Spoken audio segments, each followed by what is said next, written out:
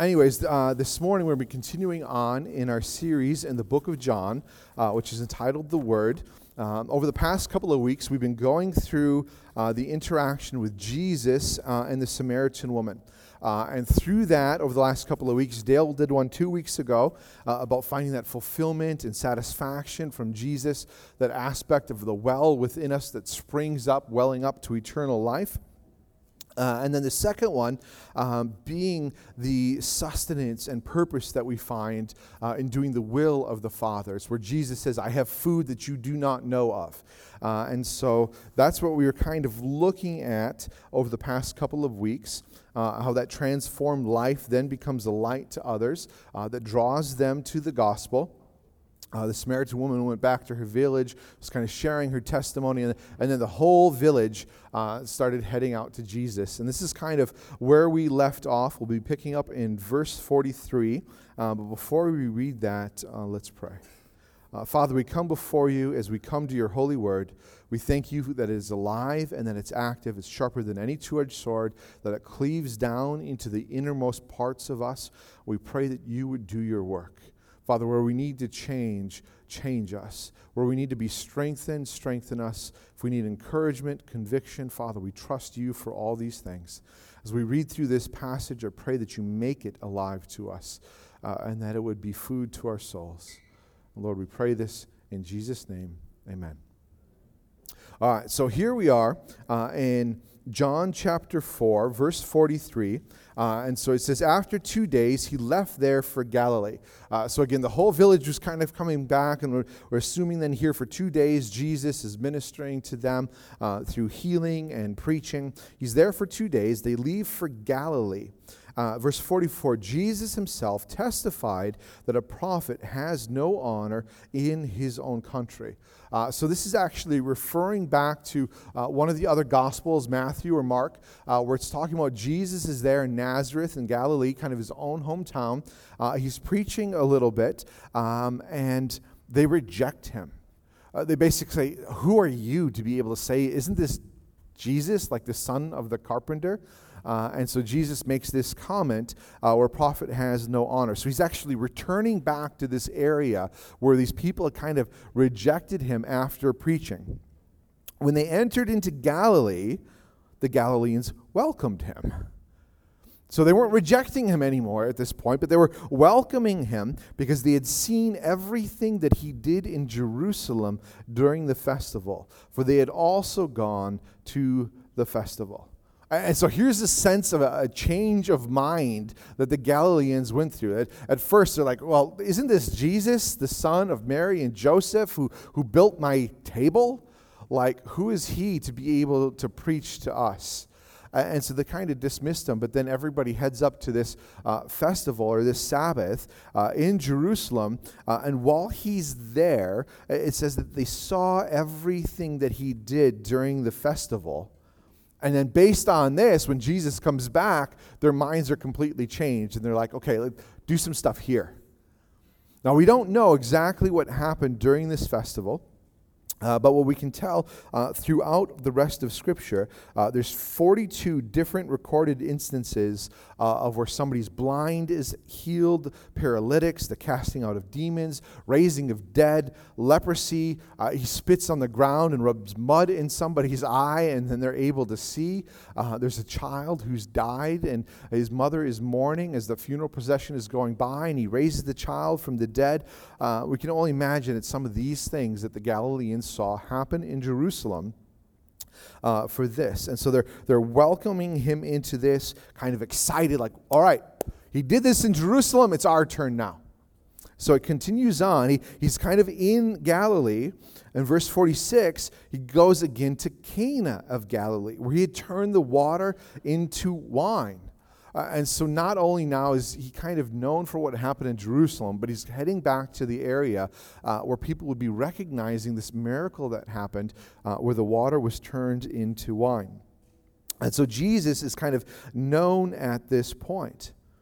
Therefore, it says in this next section, it says, there was a certain royal official whose son was ill at Capernaum. When this man heard that Jesus had come into Judea, into Galilee, he went to him and pleaded with him to come down and heal his son, since he was about to die. And so again, Jesus is more known. People are starting to track his movements. They didn't have cell phones back then to be able to pull up like Life 360, or Find My Friends and be like, okay, there's the blue dot. Jesus is over here now. But it would have been through like word of mouth. Oh, we heard that Jesus is heading towards Galilee. And so you can see that he's starting to draw people from different areas. This guy comes from Capernaum, which would have been a distance of somewhere between 16 to 22 miles that he would have had to travel in order to try and arrive, again, by foot most likely, in order to arrive where Jesus is, and hoping that the timing works out. Like, okay, I heard he was in Jerusalem. I heard he's heading to Galilee. I'm just going to walk there, hoping that I bump into Jesus because my son is dying. Just think of the faith that it would kind of take just at the point to do that. How many of us, when our kid is ill, we don't even necessarily want to leave the house? Like we want to make sure that we're there, and how can we take care of you? And let alone a sense of knowing that his son was about to die. It would have been very difficult for him in that situation to say, you know what, I'm going to leave for now and hope that he's still alive when I get. It shows the desperation, but also the hope and trust that he had that Jesus would be able to do something. And so he travels 16 to 22 miles, finds Jesus. And so he walks up to Jesus, and most likely, again, there's this crowd here now because they recognize what Jesus has been doing. So this official comes up and tells Jesus, he's pleading with him to heal his son. And we see Jesus reply in verse 48. Jesus told him, "Unless you people see signs and wonders, you will not believe." How many expected that response? If you hadn't read through this passage before. Here's this guy, he's coming. His son is dying, and he's saying, I need you. Please come and heal my son, or he's going to die. And the words that come out of Jesus' mouth are, unless you people see signs and wonders, you will not believe. Now, he's not just talking to the man here in this circumstance. He's talking to this whole crowd. And again, remember, this crowd in Galilee initially rejected him. But then once they saw signs, they started to say, well, yeah, he's kind of cool. Do some more stuff here. And so what Jesus, here again, and we've seen this happen throughout the book of John, is he works at discerning what's in people's hearts. His conversation with Nicodemus went beyond just simple theology and miracles into the need for salvation and being born again. His conversation with the woman at the well was not just about water or her life or her sins, but her need for something eternal and everlasting and ongoing welling up within her. The way that he responds to things is not just in a direct one-to-one manner as we do so often on earth. He says to the woman, give me a drink. And she's like, well, how? Well, I've got water that you don't know. Or I've got food that you don't know. His response often is actually replying to something else instead of the thing that's immediate at hand and actually addresses both things. So he's sitting here and telling the crowd, it's not all about signs and wonders. It's about believing in me. You need to believe in me. And he's kind of criticizing, in a sense, their wishy-washy, oh, no, we reject when he teaches, but now that he's done cool things, we want to see more cool things. And at the same time, I believe that he is testing the man who has come. How is he going to respond? If you walked up to somebody who is famous and you're like, can I have your autograph? And they responded to you like, nobody's a fan unless they get an autograph. How do you respond in that moment? I think a lot of people's tendency would be like, I'm kind of a fan, but wow, no, never mind. And walk away at that point. This guy has a choice here in this moment. When Jesus says, you won't believe unless you see signs and wonders, what does this man do? We see in the very next verse, in verse 49, "Sir," the official said to him, "come down before my boy dies." He believes and he knows that Jesus can do something based on what he's heard. And he's putting his trust in Jesus to do something. Even though his faith was tested a little bit in that moment where Jesus is like, "You don't believe unless you see things." And he just presses in and says, "I need you to work in this situation. I need you to do something in this situation." And he's requesting for Jesus to come. Verse 50, Jesus responds, "Go, your son will live." The man believed what Jesus said to him and departed. And when he was still going down, his servants met him, saying that his boy was alive. He asked what time his son got better. "Yesterday at 1 p.m, the fever left him," they answered. The father realized that this was the very hour at which Jesus had told him, "Your son will live." So he himself believed. This is that Greek word pistis or pisteuo that we keep bringing out. It's that trust for salvation in Jesus, along with his whole household. This was also the second sign Jesus performed after he came from Judea to Galilee. And so he responds in this, and again, this son is healed. So there's a couple of things that we can learn from this. The first one, again, is that aspect of faith and trust. And sometimes it's easier when things are going our way or we're getting what we like. If we're walking through our Christian life and everything is clicking together and it feels like God is blessing us at every turn, it's easy kind of in that moment to say, "Yep, God is with me. Who can be against me?" There's other times in our life where it can get difficult and life can be hard and we're going through some trials. And it takes that stepping out in faith to be able to trust even when we don't see the answer around the corner. It can be hard for us to do at times. Or we might pray and ask, and God responds in a way that we don't necessarily understand the answer, but we still have to press in faith the way that this man did in this situation. In fact, James, inspired by the Holy Spirit, writes it this in James chapter 1, verse 2. He says, "Consider it a great joy, my brothers and sisters, whenever you experience various trials, because you know that the testing of your faith produces endurance. And let endurance have its full effect, so that you may be mature and complete, lacking nothing." To consider it a great joy when we experience various trials. That's a hard thing to do. Because we don't like to go through trials. We don't like the experience of this testing and how it makes us feel, how it stresses us out at times, or how we just don't know what's happening and we feel like we're out of control. But the words here for trials and testing really refer to the refining process that's often done with metals by heat.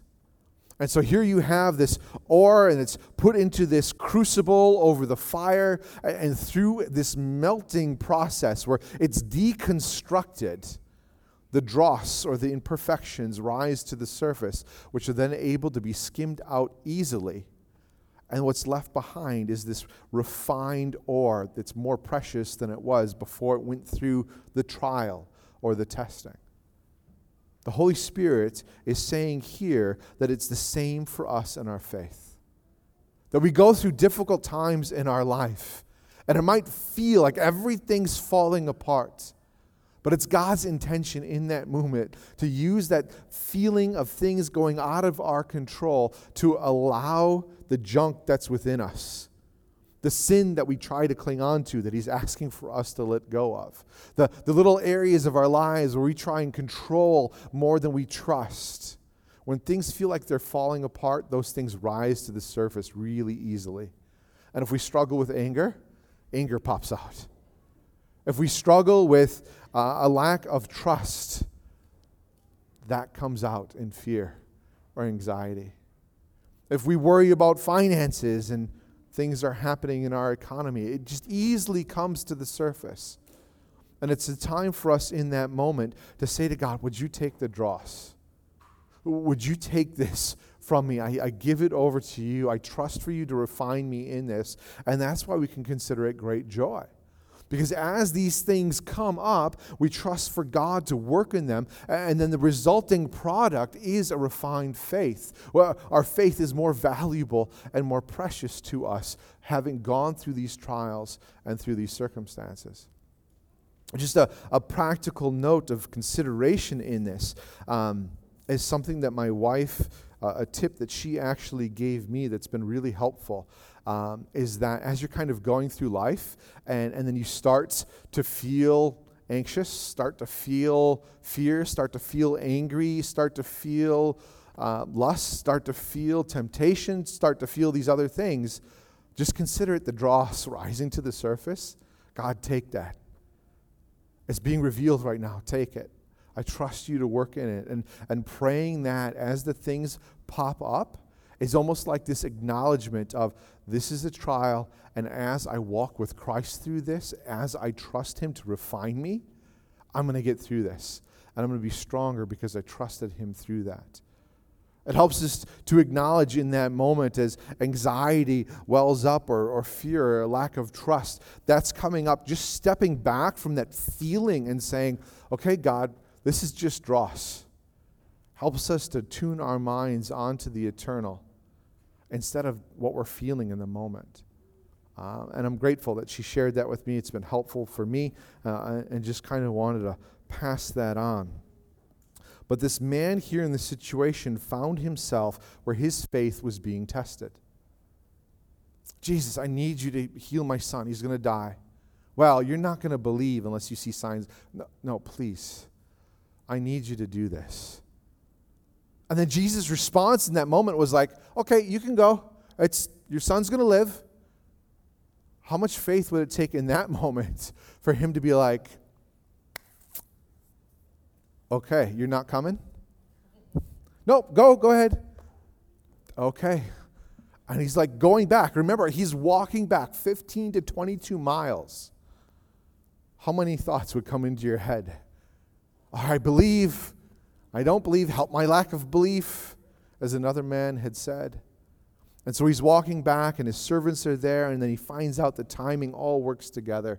And it says in this moment that he believed, and he was saved with his whole household because of this. So this man went through that testing period. We do it ourselves at times as well in various situations. The other thing that we can learn from this is, again, the supernatural power of Jesus. The supernatural ability for him to be able to do things that don't make sense to us. I was thinking about some of these things here on Father's Day, and just some of the things that my dad has done that when I was a kid, it made no sense to me. Like right now, even with Eliana, my daughter, she's 10, there's certain things that'll happen. She's like, well, how did you do that? How did you open that jar? And I'm like, I got dad powers, And so, my dad's actually, my mom and dad are visiting here for Father's Day. I'm excited about that. But I was thinking about some of the things that he did. And I remember the first time I ever really saw magnets.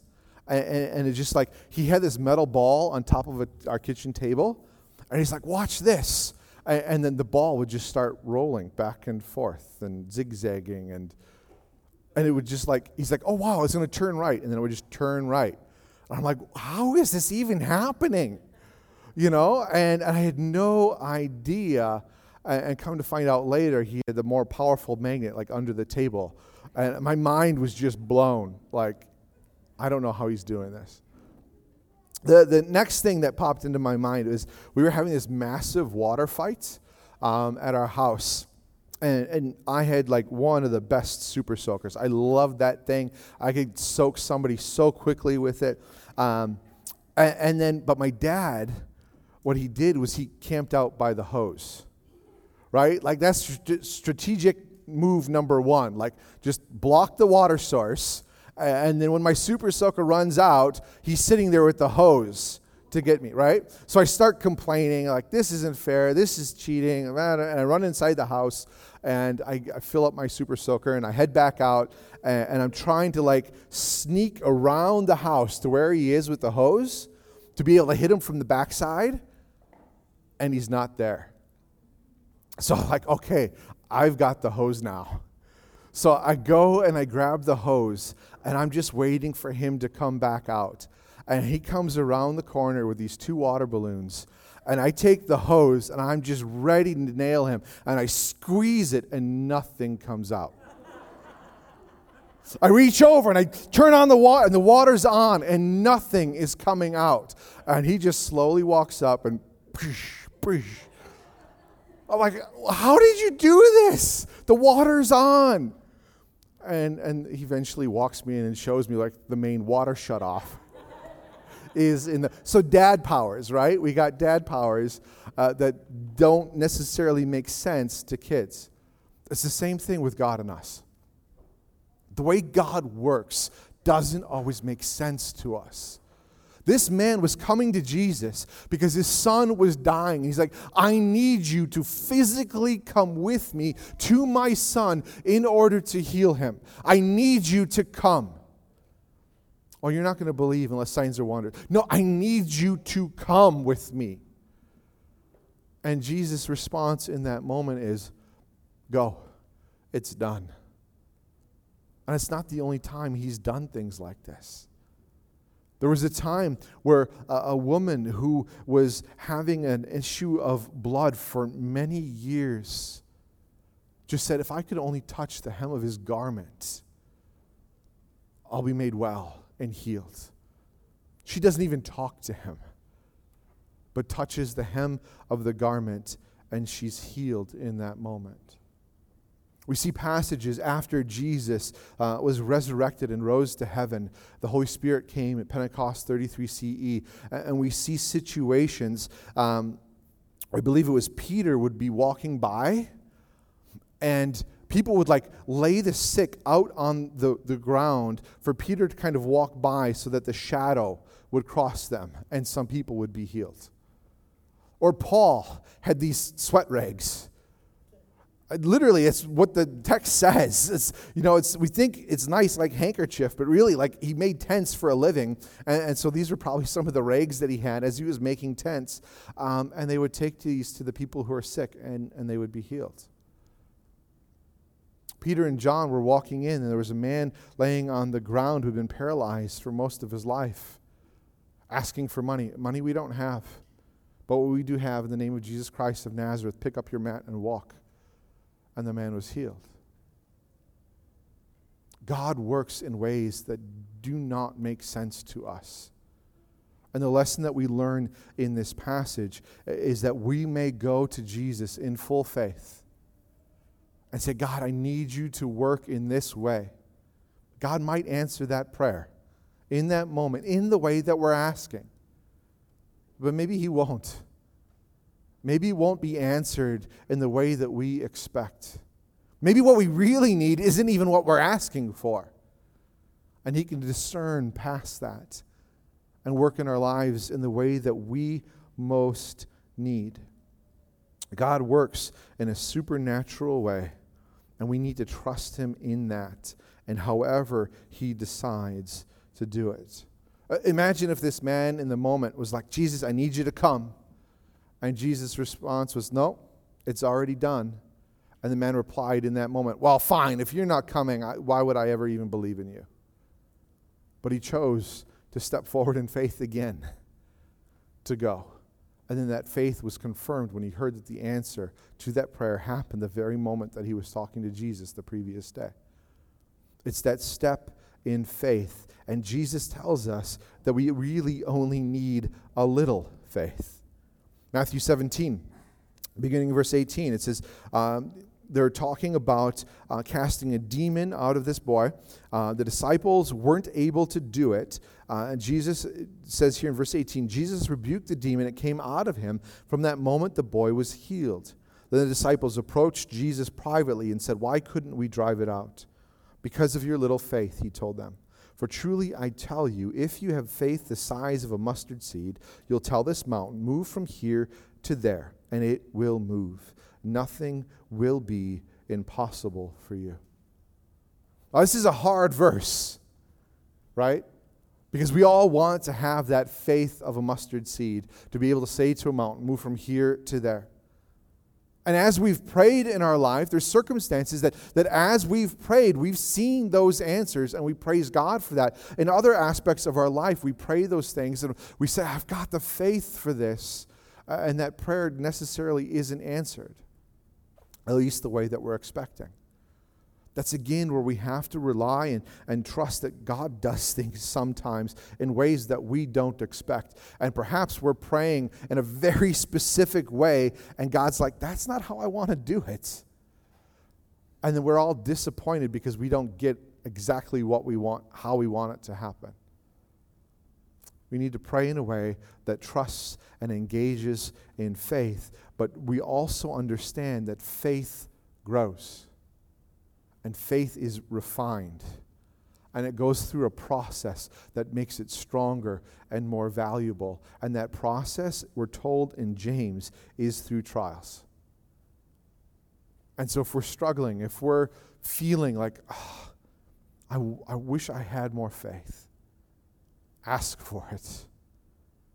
We have the example of the man where Jesus says, if you believe, he's like, I believe, but help my unbelief. We just start there. And then as we go through life and as we go through these trials, as we trust and as we're tested, endurance grows, and this endurance has effect so that we grow into maturity and our faith grows as we continue to press in. This man just started out with the faith saying, I just hope that I cross paths with Jesus. Now, imagine walking up to Jesus and saying, okay, out of everybody here that's clamoring for something, would you heal my son? That was another step in faith. And as he took that little step, his faith grew. Jesus' reply was like, well, you don't believe unless you see. And he decides in that moment, as he's being tested, to take another little step in faith, saying, please come. Jesus is like, okay, it's done, go. He takes another step by saying, all right, I'm not going to keep asking. He says it's done, so I'm going to step in faith and just start walking. The point where his faith came to full completion was at the testimony of the healing. It says in that moment he himself believed, that Greek word pistis. Before that was this growing faith that as he continued to be faithful and stepping out and trusting, it grew and it grew until it had its full effect. It's the same thing in our own lives. We may not know everything that God is doing, but we know that he is at work. In Romans 8, it says that he works out all things for good for those who love him and follow him and are called according to his purpose. He works out all things. This situation in your life right now where you don't see the solution, we're promised that God is at work. The way that he helps may not be what you expect or even want, but he is at work. What we can learn from this passage is that all things lead us to Jesus.